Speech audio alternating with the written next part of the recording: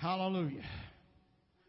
And since we just been going back and doing this, the older thing, we're going to push away the new technology, and we're going to go back to the old style. I want you to turn in your Bibles to Jeremiah chapter 9. We're going to read verses 23 and 24 as a text. Hallelujah. And by some things that our elder talked about today, he mentioned, as Brother Travis mentioned, he covered some areas that goes right along with the message that God given us.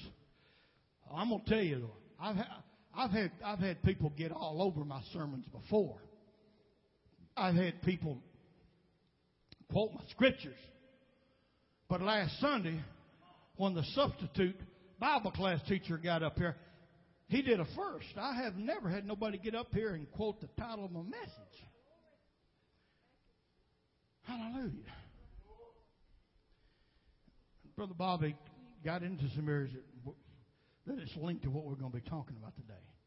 Jeremiah 9:23. Thus says the Lord, let not the wise man glory in his wisdom. Let not the mighty man glory in his might. Let not the rich man glory in his riches. It don't matter about your house and what you've accumulated and all these things down here on this present earth. Verse 24, but let him who glories glory in this, that he understands and knows me.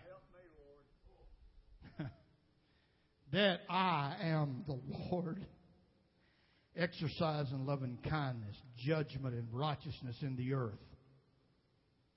For in these I delight, saith the Lord. Now, I want to go back, and I'm going to read this again.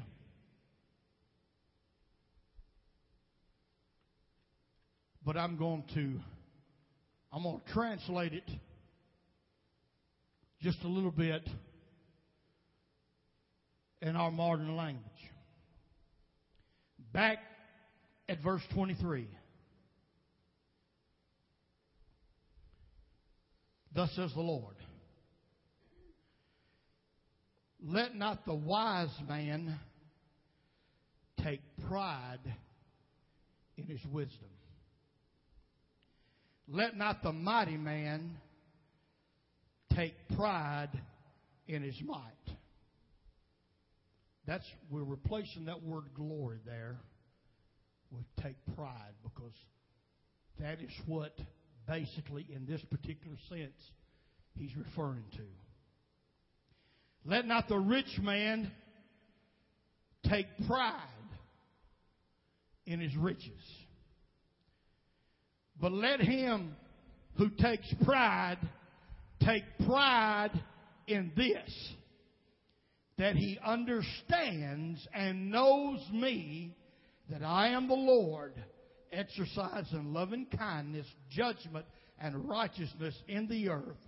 For in these I delight, says the Lord. Let's pray. Mighty God, as we come to you today, we thank you for meeting with us in this auditorium. We thank you, Heavenly Father, that we've been able to rejoice and worship with you these last few moments. And now, Lord, I'm asking, God, that you will step in on the scene and take over my carnality, my flesh, my thinking, and use me as a vessel.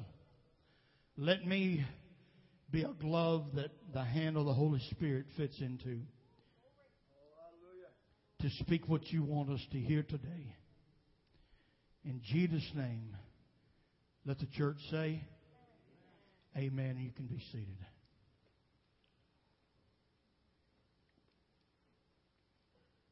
I want to speak to you on a subject titled, Who or What is the Source of Your Pride? Who or what is the source of your pride. Human beings tend to take pride in many things as we travel through the time span known as life. We take pride in personal accomplishments. We take pride in family. Parents take pride in their children. As Americans, we take pride in our nation, or the nation that we live. Now, pride is one of those things which need to be harnessed and held in check. Never allowed to escape our chain of reason and control. Pride is not necessarily 100% wrong. There are some areas and things that you can have pride in. But you've got to keep your pride, as I've said, harnessed. You've got to keep it in check.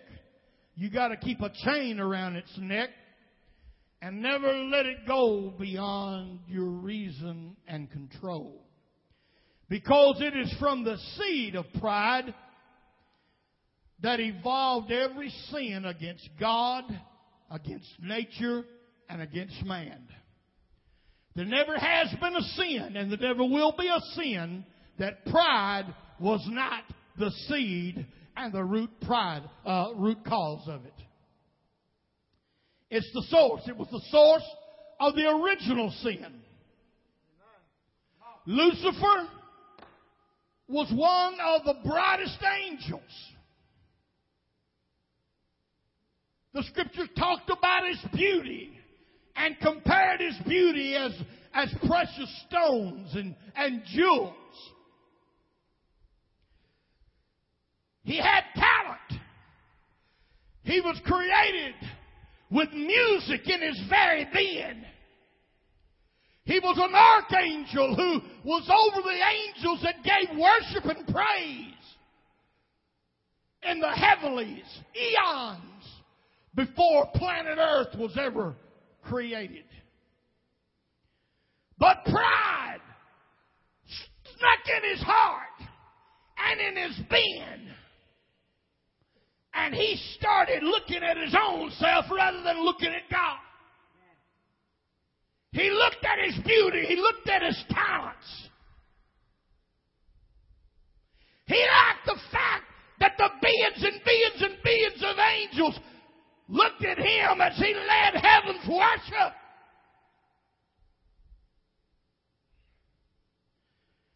And he began to let pride form a thought. I will lift myself up higher than God's throne.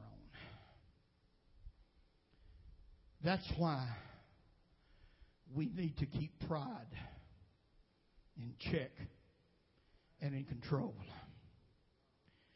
Now, in the text that I read today, God spoke through the prophet Jeremiah and showed him three major sources of pride for secular men: wisdom, might, and riches. Those three things have always been a source of pride for secular humanity that has brought about a whole lot of man's downfall. It is through and by these three things that mankind has exalted himself even above his Creator and caused him to think he is the designer of his own destiny. When you start thinking that you are making your own way in life and you're laying out your own pathway, you've already messed up. You're not going to mess up. You've already messed up. You are not the designer of your destiny. I don't care how many of these people running around making billions of dollars in these big motivational speakers and stuff. You do not have control control over your destiny. Man's destiny is in the control and the hands of God.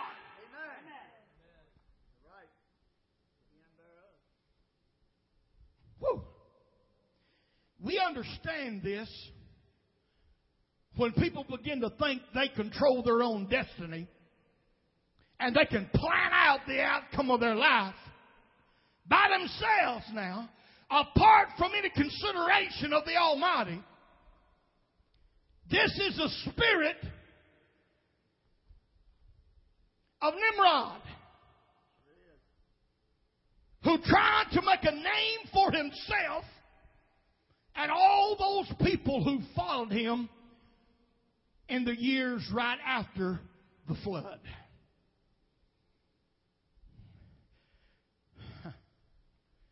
Do you know that Nimrod and the Tower of Babel is the beginning and the seed of every false doctrine that ever has been? Every false doctrine, every false teaching can be traced back to Nimrod.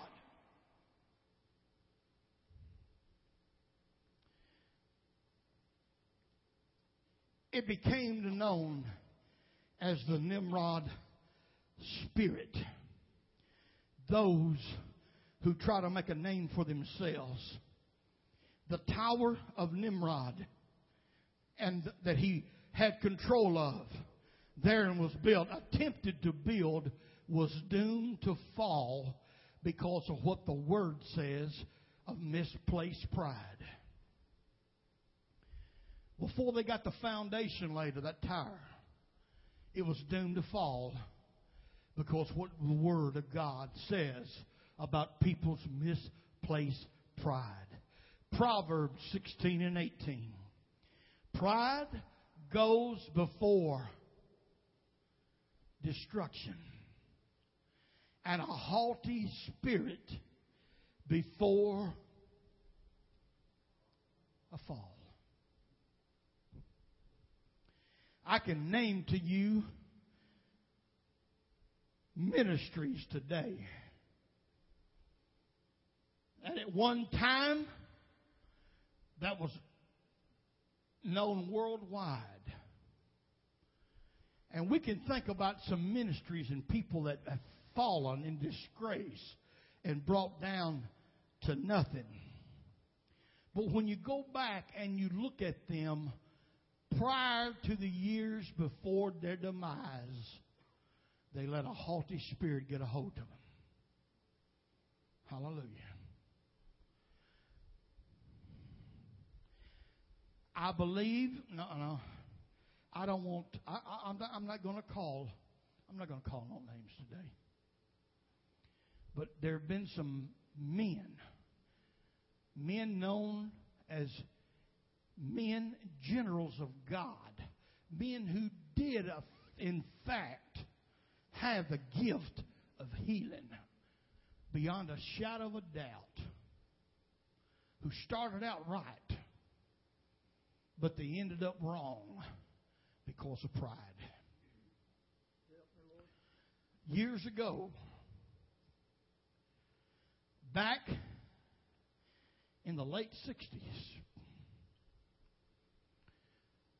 my mother had a bad gum disease, and she was real bad diabetic. And they were fixing to put her in a hospital. This side of her face and jaw swollen up. It looked like that my fist was on the inside of her mouth inside. I mean, it was just swollen up just like that. Just a big, huge knot. You think somebody had a giant tumor. And we was watching the man's television program like we did weekly at that time. Watched him pray for a lot of people.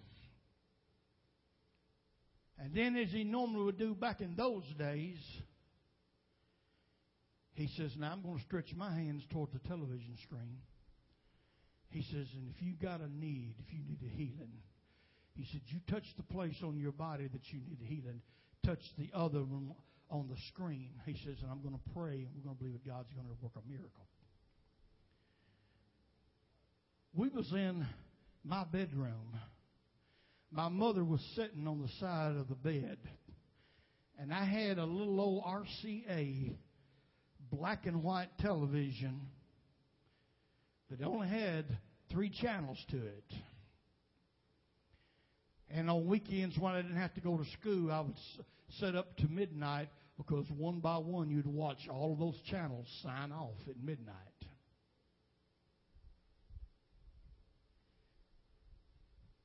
I had my mother's hand with this hand, and my other hand I reached across, and my bedroom was not that big, and I touched the screen. That man began to pray. I felt.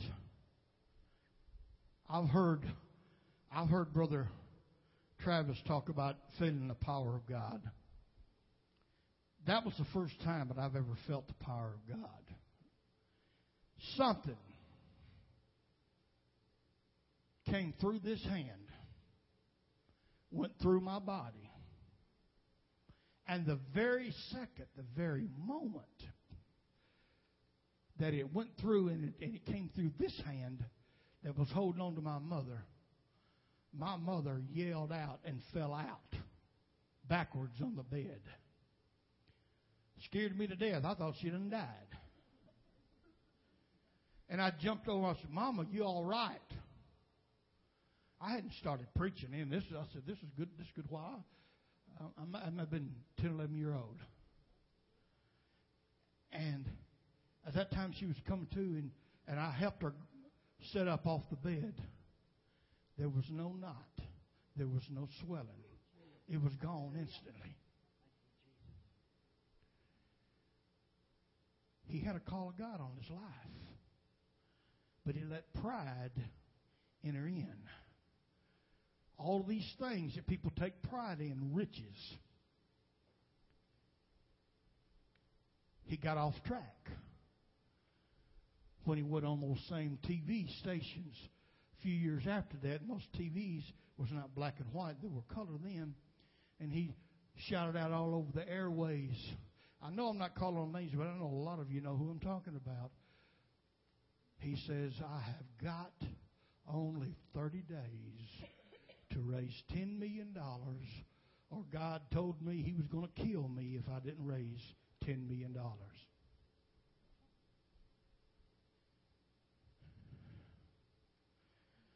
All I'm asking today is, folks, what is the source of your pride? What do you take pride in? What do you glory in? What is it?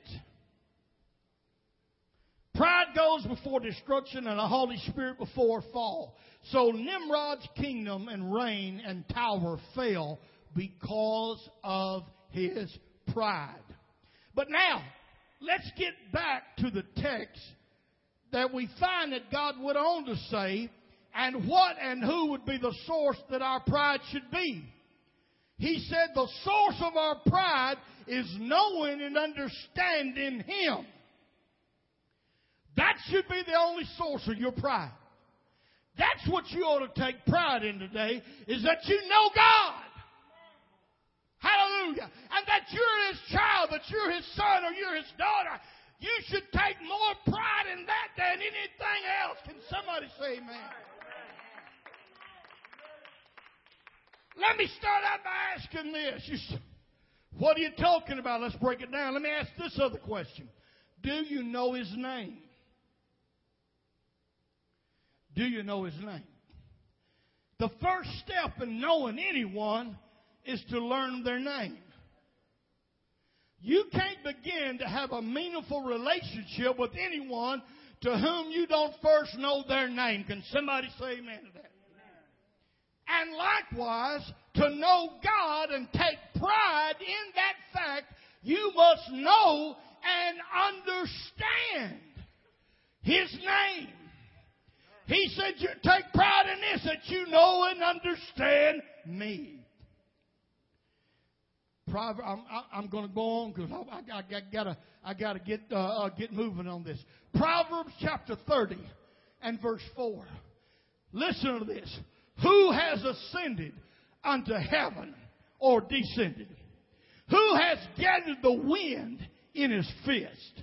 Who has bound the waters in a garment? Who has established all the ends of the earth? What is his name? And what is his son's name? Do you know? Can you tell? Hallelujah. Do you know his name?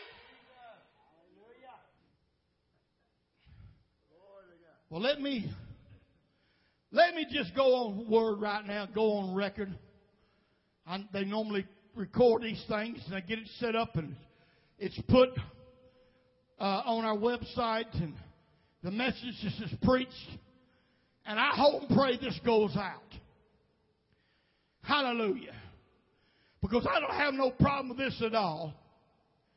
If God can protect an old African preacher from a bunch, amen, of Muslims in Africa, he can take care of his children over here. Amen. What is the name of God? What is his name? What's his son name? Do you know it? Can you tell it? Do you understand it? But I'm going to go on record, and I want everybody to know that his name is not Allah, and his son's name isn't Mohammed. Hallelujah.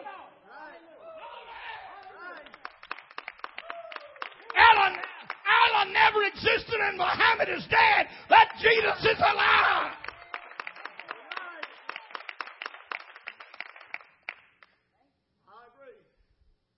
And let me further add that Islam is not. Look at a neighbor and say, is not. You want me to tell you now what you said is not too? Islam is not a peaceful religion.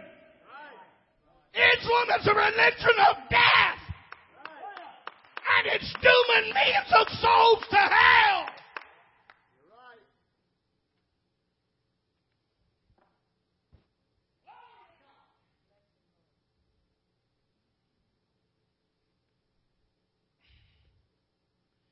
Exodus chapter 3, verses 13 through 14. Then Moses said to God, indeed, when I come to the children of Israel and say to them, this God of your fathers has sent me to you, they will say to me, what is his name? Now, what we're asking now, what we're dealing with, what is his name? We're talking about what it is that we take pride in doing. We're asking the question, do we know his name? Who is it that holds the winds in his fist? Who created everything? Moses had a conversation with him at the burning bush. Hallelujah. And so Moses told, here again, I told you, Brother Bobby's talking about this today. Brother Bobby mentioned about Moses going back on the backside of the desert. It was back on the backside of the desert where he found that burning bush. Moses asked God, says, well, if I go down there and say the God of our fathers has sent me to talk to you to let his people go, he said, they go. He said, and all the rest of them, even the Israelites. He says, when I say, hey, you bunch of Jews down here, he says, God, the God of our fathers has sent me to bring y'all out. He said, they're going to ask me, what is his name? He said, what shall I say to them? Verse 14, and God said to Moses, I am who I am. And he said, thus you shall say to the children of Israel, I am has sent me to you.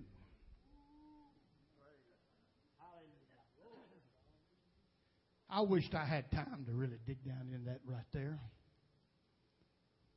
But let me say this about it. The mighty God and only creator of the universe revealed himself to Moses as I am. And I am means the self-existent one. There is only one I am. But later on, someone else came along who claimed that name, and those who heard it were ready to stone him for blasphemy. Moses heard a voice coming from a burning bush. And that voice says, I am.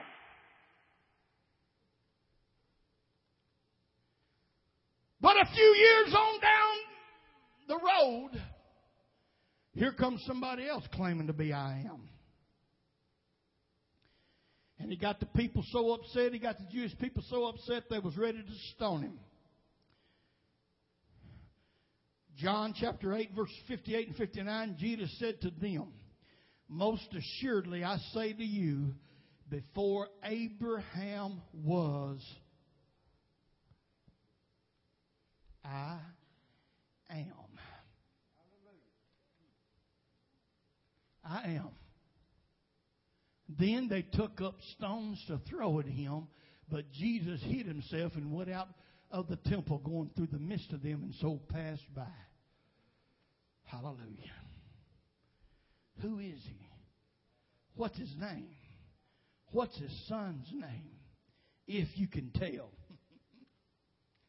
Church, if you know God, then you're going to know his name and his son's name, which is in fact the same name. And if you don't know, what's the importance of this, Brother Sammy?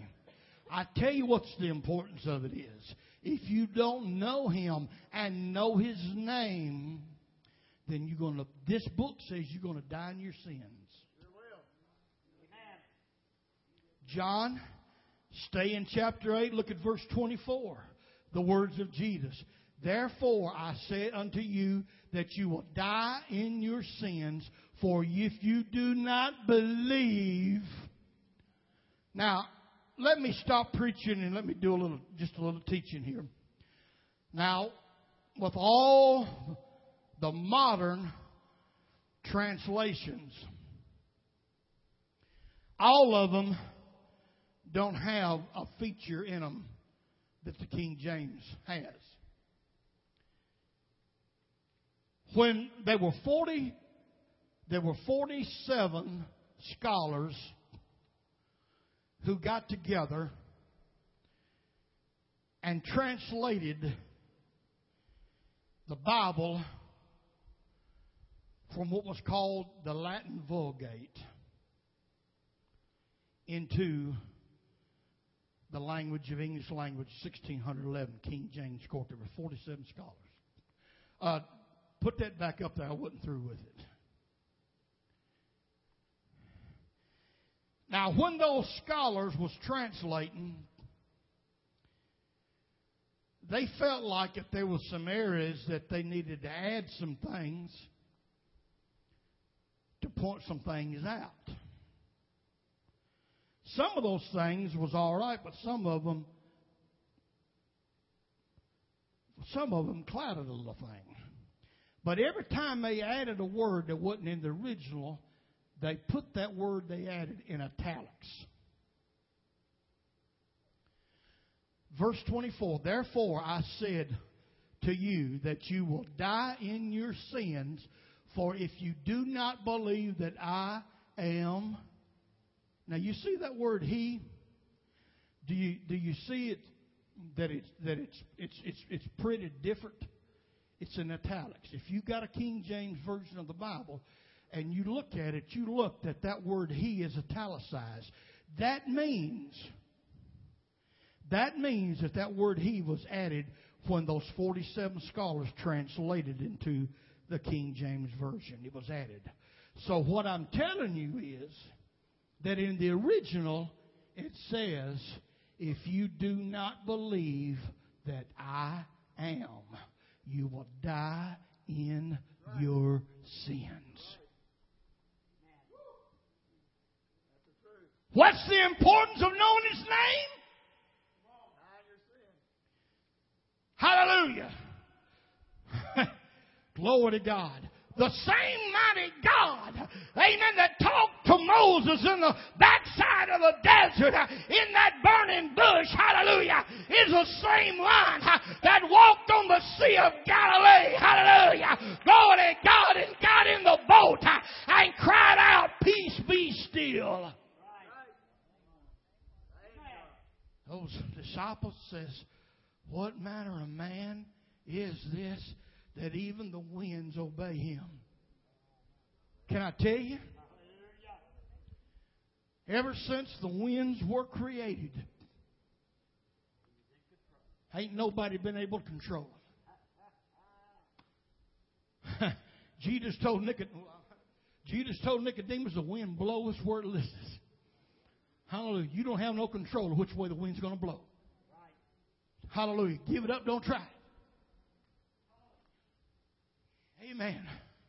Ever since God created, the winds have done their own thing. Blown every way. Amen. If they wanted to blow it when they wanted to blow it.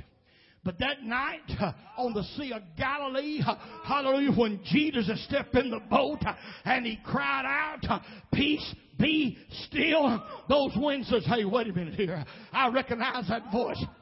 Hallelujah.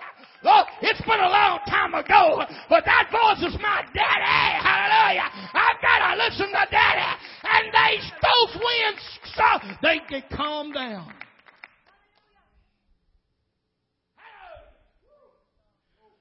What sort of a man is he?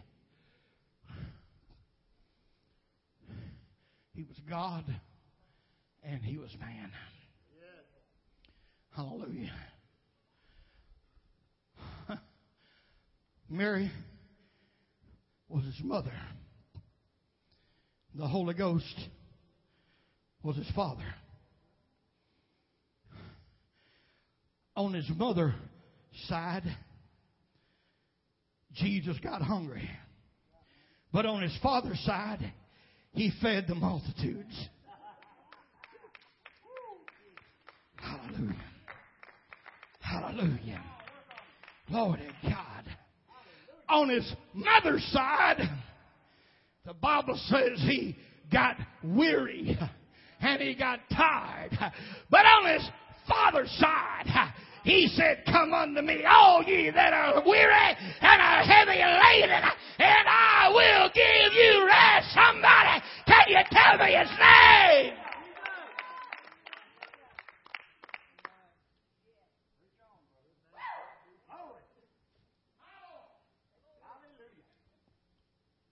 Glory to God. Thank you, Jesus. Man, I hate being constricted by time. Let me move on from do you know his name to something just as important. And let me ask this question. Do you know his will?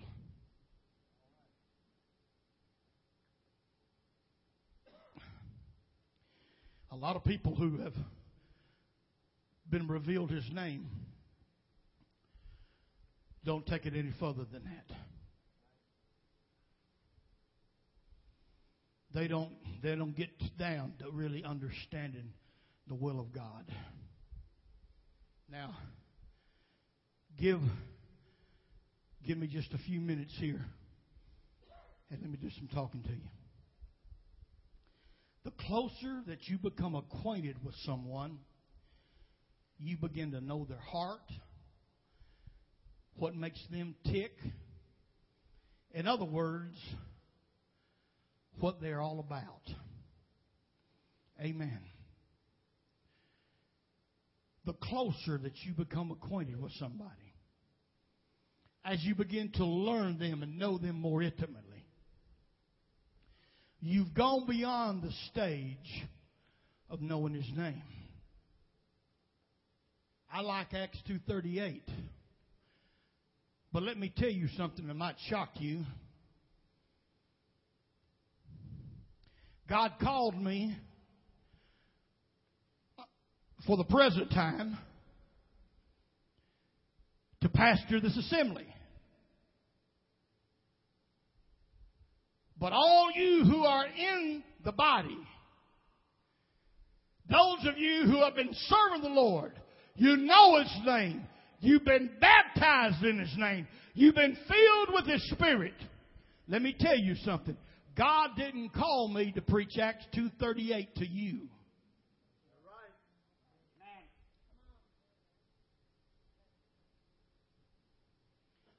You've got to get beyond the name. There's a whole lot of people in this world that you know their name, but you don't know anything about them. If I say President Obama right now, everybody in here recognizes that name. But although a lot of people think they know a lot about him, you don't know nothing about him. Amen. Amen. I know the name of the mayor of this city, but I don't know the man. I don't know anything about him. You understand what I'm saying? I've never met him. He's my top boss since I worked for Metro, but I've never met him.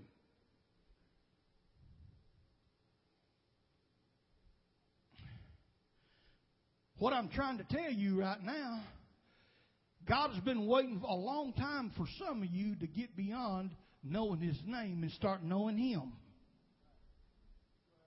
Knowing His heart. Knowing His mind. Knowing His will.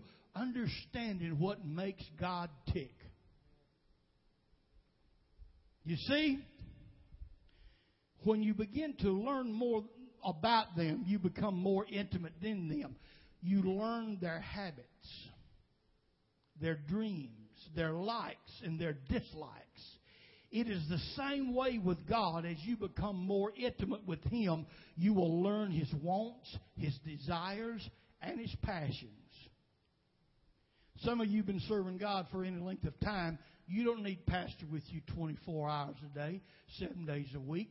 When something comes up and something that the devil tries to get you to do or go somewhere or to say or to do something, you don't need a pastor with you everywhere to wonder not whether or not if it's God's will for you to do that, go there or wear that or do this or say that. If you have been taking on His name and you become more intimate with Him, you're going to begin to know the likes and the dislikes of your Father. You're going to know what He desires of you and what He don't desire of you. You don't need me telling you everything all the time. If you do, you have not grown where you ought to grow in God. Amen. Those who don't know God, they don't know His will and what He is all about. But when you know Him, you will become one with His passion and His will. Okay. Maybe I got you wondering now. Maybe I got you, I don't know. I hope I got you sitting on the edge of your seat. What am I talking about? What is the will of God for those of us who have taken on His name, been filled with His Spirit? What is the desire? What is it that makes God tick? What does God desire over anything else? Mark chapter 16 tells us, beginning at verse 14. Afterward He appeared unto the 11 as they sat at meat, and upbraided them with their unbelief and hardness of heart, because they believed not them which had seen Him after He was risen.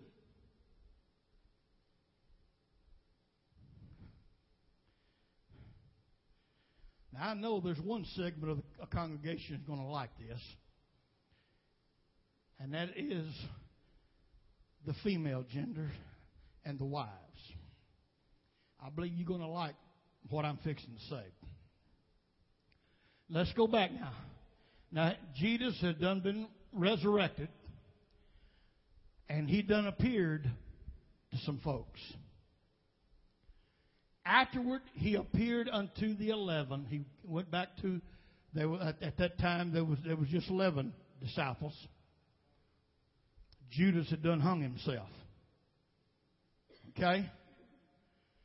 As they sat at meat, they sat and they was eating dinner, He upbraided them with their unbelief and hardness of heart, because they believed not them which had seen him after he was risen. Let me ask the question. I've been asking questions all through the sermon. I hope I've answered some of them. Who was it? Who is he talking about? Who first saw him? It wasn't the disciples. Was not the first. The 12, the 11 was not the first ones. It was the women. It was Mary Magdalene, the one who God had cast out 7 demons out of her when she got saved. Salome. Some of the rest of them to give their names. They came to the grave to anoint the body of Jesus, and the stone was rolled away, and he was gone. Then he appeared to Mary and called her by name. And although at first she thought he was the gardener, when he called her name, she looked at him and said, Rabboni, and started to grab him and touch him. He says, touch me not. Went running back to where those big, and I just came out of a Mighty Men conference. Went back where all those mighty men were hid with the candles blown out, scared to death. We've seen him, we've seen the Lord. Let me tell you something, folks. When God tries to speak a word to you, don't just ignore him because it might be a woman or somebody else. Hallelujah. God down through time has used a lot of different individuals and creatures that we wouldn't think that God would use. Hello, somebody. And that's who he was talking about. When he appeared to the 11, he began to really give them down the road because they didn't believe the women who told him, the Master's arise. He's risen. They thought they was just a bunch of idle women, didn't know what they was talking about. Hello, somebody. Come on, let me tell you something. Now let me talk to the men. If you as a man, if you don't stand up and you don't do what you should do in God and take on what you should take on God, God will send a woman to take your place. He'll send a child to take your place. Come on. Hallelujah. If God's got something to get out, if He's got a word to get out, He's going to use any vessel that makes theirself available. God does not call those who are mighty. He don't look out for those who are talented the most or who can speak the wellest. Hallelujah. Well, you just heard that, didn't you?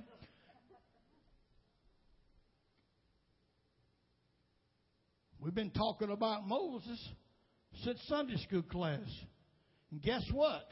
Moses stuttered.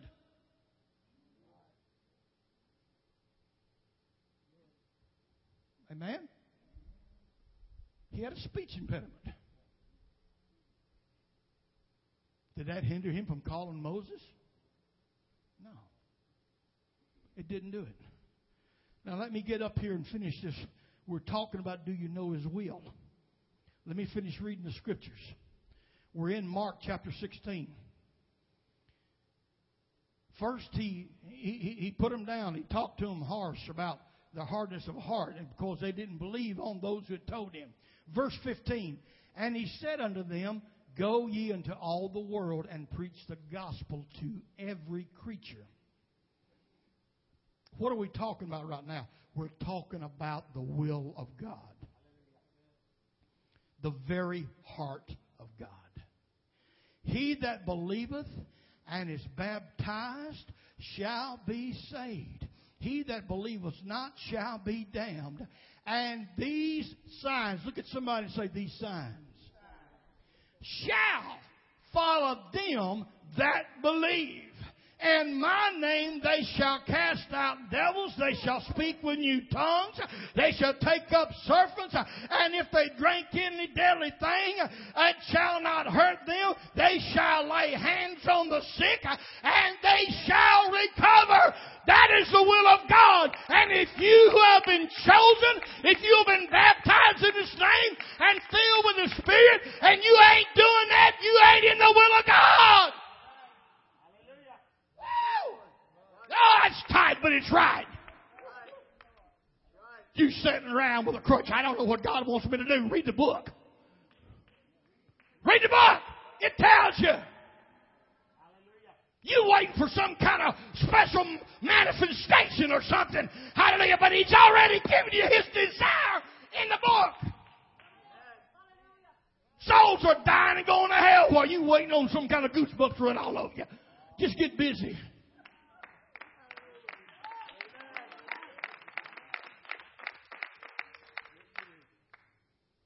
Get up off your seat and go out there, amen, to the mall.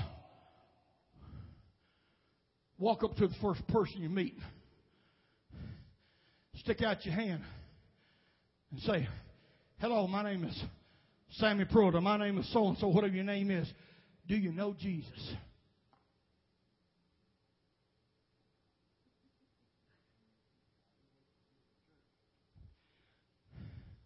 You know why y'all ain't doing that? Because these seats ain't all filled. Help us, Lord.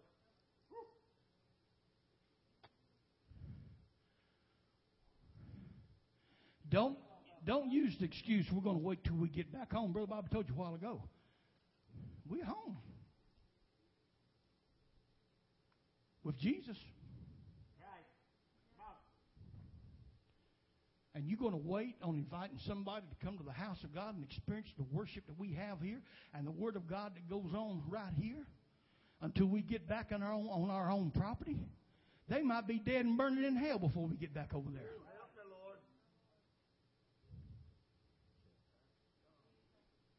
Oh, I hate it when Brother Sammy talks like that. But what, glory to God in the house! The will, the heart of God is lost. All these other things that we do, we can take them all away. We can survive without them. We don't need a keyboard. We don't need an organ. We don't need a drummer. We don't need all these kind of programs. We don't need all these electronics and all these screens around here. All this, none of this stuff is the will of God. The will of God is for men and women to be saved. That's His will. He said, I am not willing that any should perish. Come on, somebody. I'm not willing that any should perish. That's God's will for you. Listen to me. Listen to me. Some of you are using it for a crutch. Well, I'm not an apostle. I'm not a disciple. I'm not a preacher. He didn't tell the preachers to do this. Who did He tell do it? Let's go back. Put that scripture back up on the screen. I want people to understand this. I want to see this.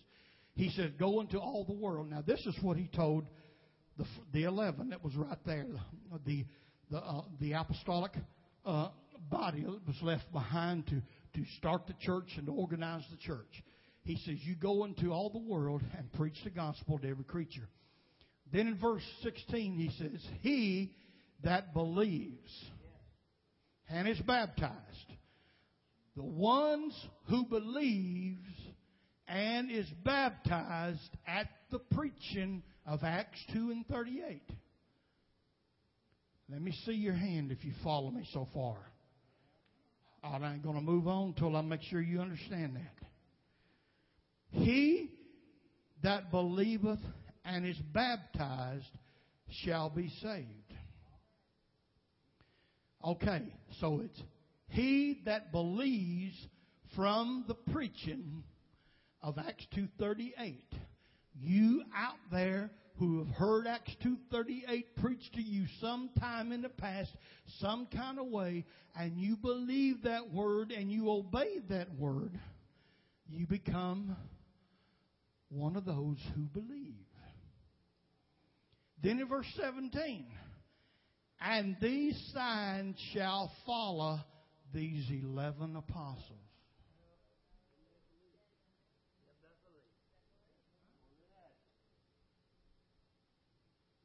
These signs shall follow them that believe. There's going to be people who are sitting right here on the sound of my voice right now. When you get to heaven, you're going to say, well, I thought Brother Sammy's supposed to do all that stuff. I thought the elder is supposed to be, and Brother Sammy, they're supposed to be doing those signs and praying for people and doing all that. That's part of our ministry. That's part of our work. But these signs shall follow those who believe. Those who have heard the Acts 2:38 message and accepted it, have repented, been baptized in Jesus' name, and filled with the Holy Ghost. God expects signs to follow in your life.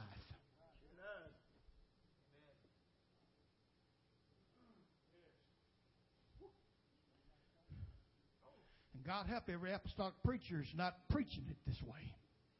Because this is what the book says. It says, these signs shall follow them that believe. Not the apostles, not the prophets, not the evangelists, not the teachers. Them that believe.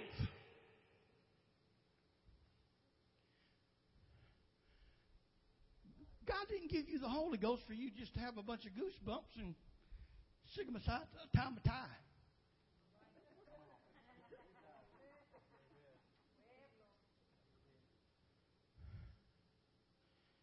If God didn't expect you to use the Holy Ghost, He would have never given it to you.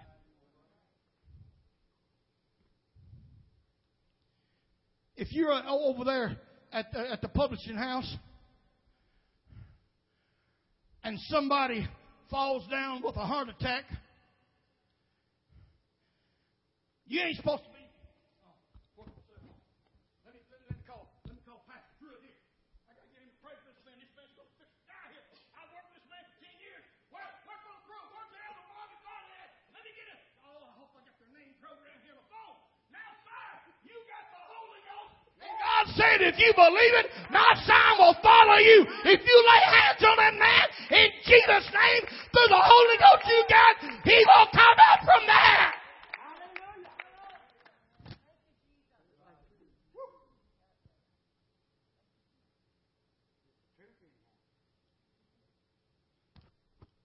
I got to quit.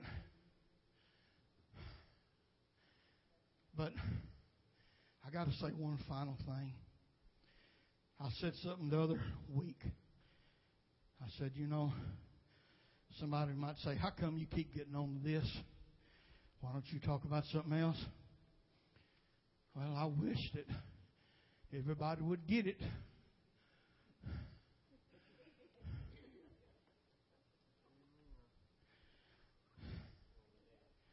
Do you know, I'm not, Lord help me. Help me, Lord. I'm not being arrogant or condescending right here. But there are some things that God has revealed to me out of His book. And a lot of it has to do with the end time, the day we're living in right now.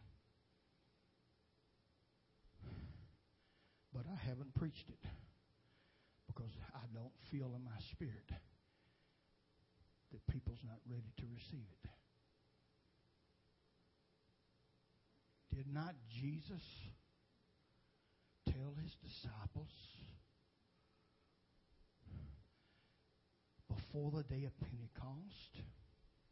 He says, there are many other things that I want to tell you, but you can't receive it now.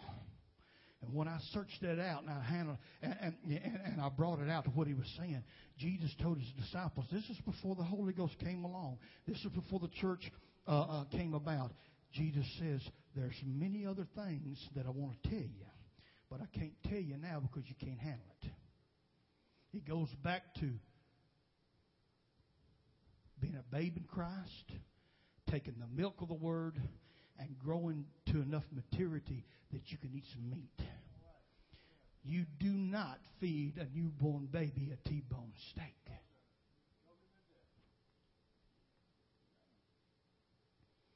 Hallelujah. Amen. We have to grow in Him, and we have to take in what God gives us. And as we take that in and we apply it to our life, then we grow spiritually, and God gives us more. Can you say amen? Hallelujah. That is what I'm talking about right now. And getting into His will. These signs shall follow them that believe. I understand about the 9 gifts. But the Bible says that there's one Spirit that is that administers those gifts. And if you've got the Holy Ghost, Jesus has already said these signs will follow you if you believe.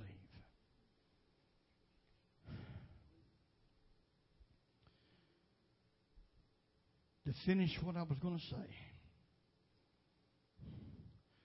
I've said this many times, but I still have people question me on it. What does it mean? When Jesus says, the works that I do, you shall do also, and greater works shall you do because I go back. I've got to deal with this again.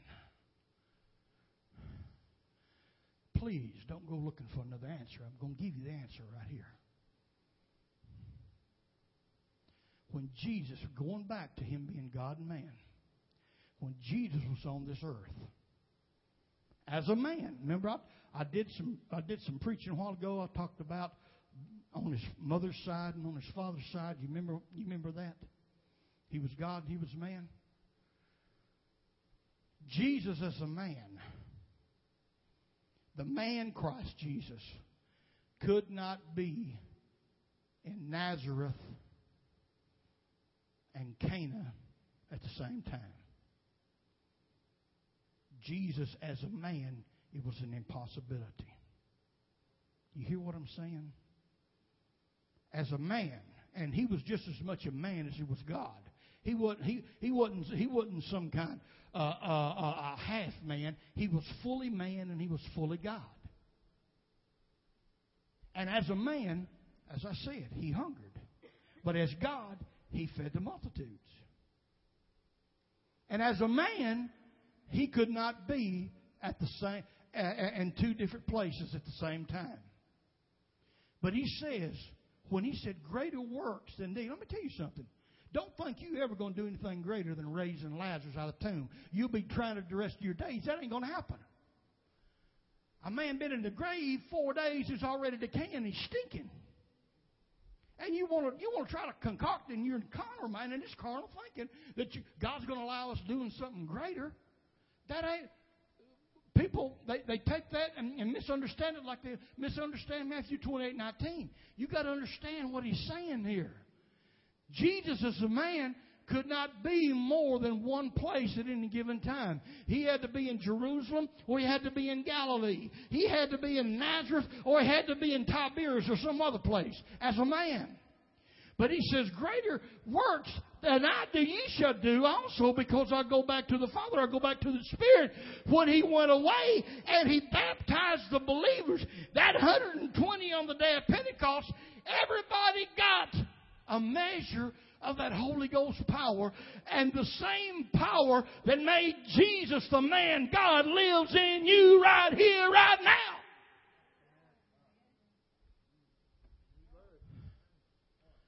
So I can be down here. I can be down here in Nashville, Tennessee, laying my hands and praying for somebody, and they getting healed at the same time that you in Mount Judah, Tennessee, laying hands on somebody and praying for them, and they getting healed there. Now, if Jesus was here in a body form, he couldn't do that. He had to be in Nashville or Mount Judah, one or the other. He could, as a man. I'm not talking about as God. That's what he was referring to. He's got believers all over this world, filled with His Spirit, that He says, these signs shall follow them. See, the word great, amen, it means a magnification. It means more of, greater things, all over, amen, in various places, amen, at the same time. Believers, amen, are doing the works of God, amen, where Jesus as a man was limited to time and space, but as God, He's not limited to time and space. And if you got the Holy Ghost, you got Him in you.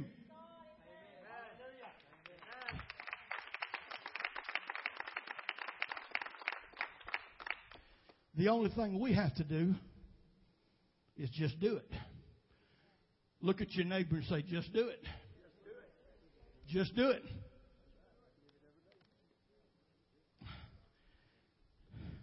I've been preaching about what you got pride in. I'm going to tell you why some of us don't do it. Because I'm going to be honest with you. This has affected me. Sometimes pride keeps you from doing it.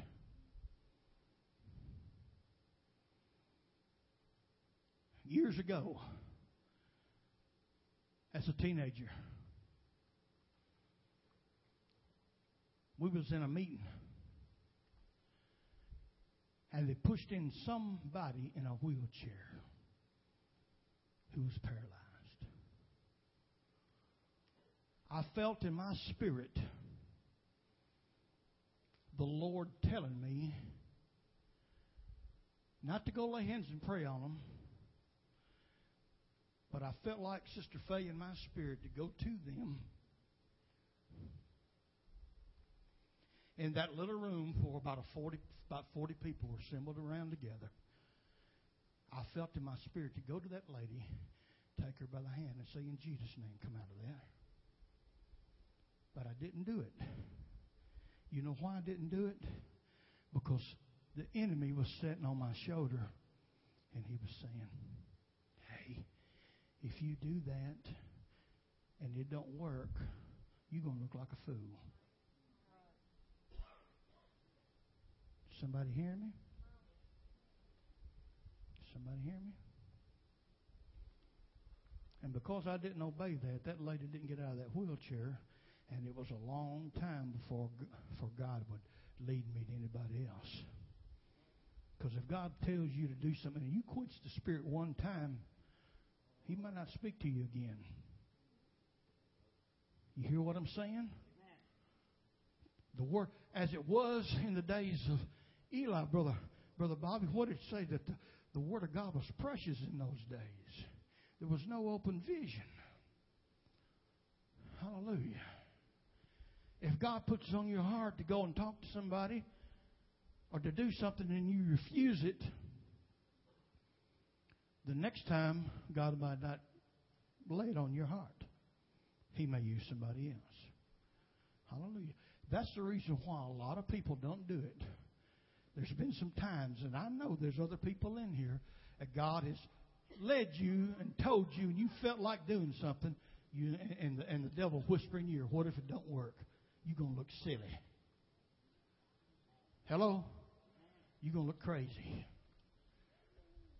Where's your pride? Think about it. Let's all stand together.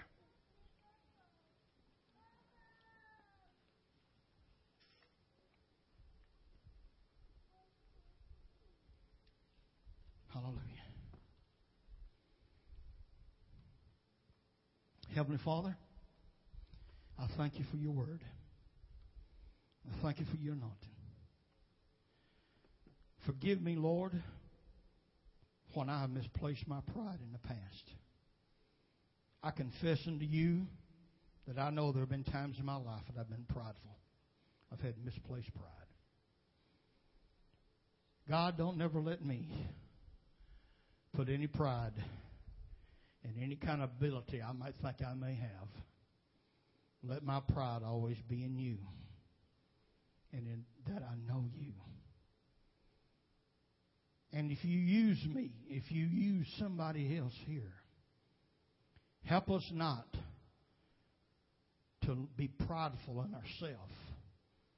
Because your word also said, and I didn't have time to get to it, Lord, that we shouldn't rejoice because we can speak to people demon-possessed and they're delivered, or we lay hands on people that are sick and they're healed. But we're supposed to rejoice, or we're supposed to take pride that our names is written in the book of life. Help us as a church. Help us as a body to always honor you and to take pride in you. Does anybody need prayer for anything right now? If you need to talk to the Lord, I want to give this opportunity before we dismiss. I know we're past our time today,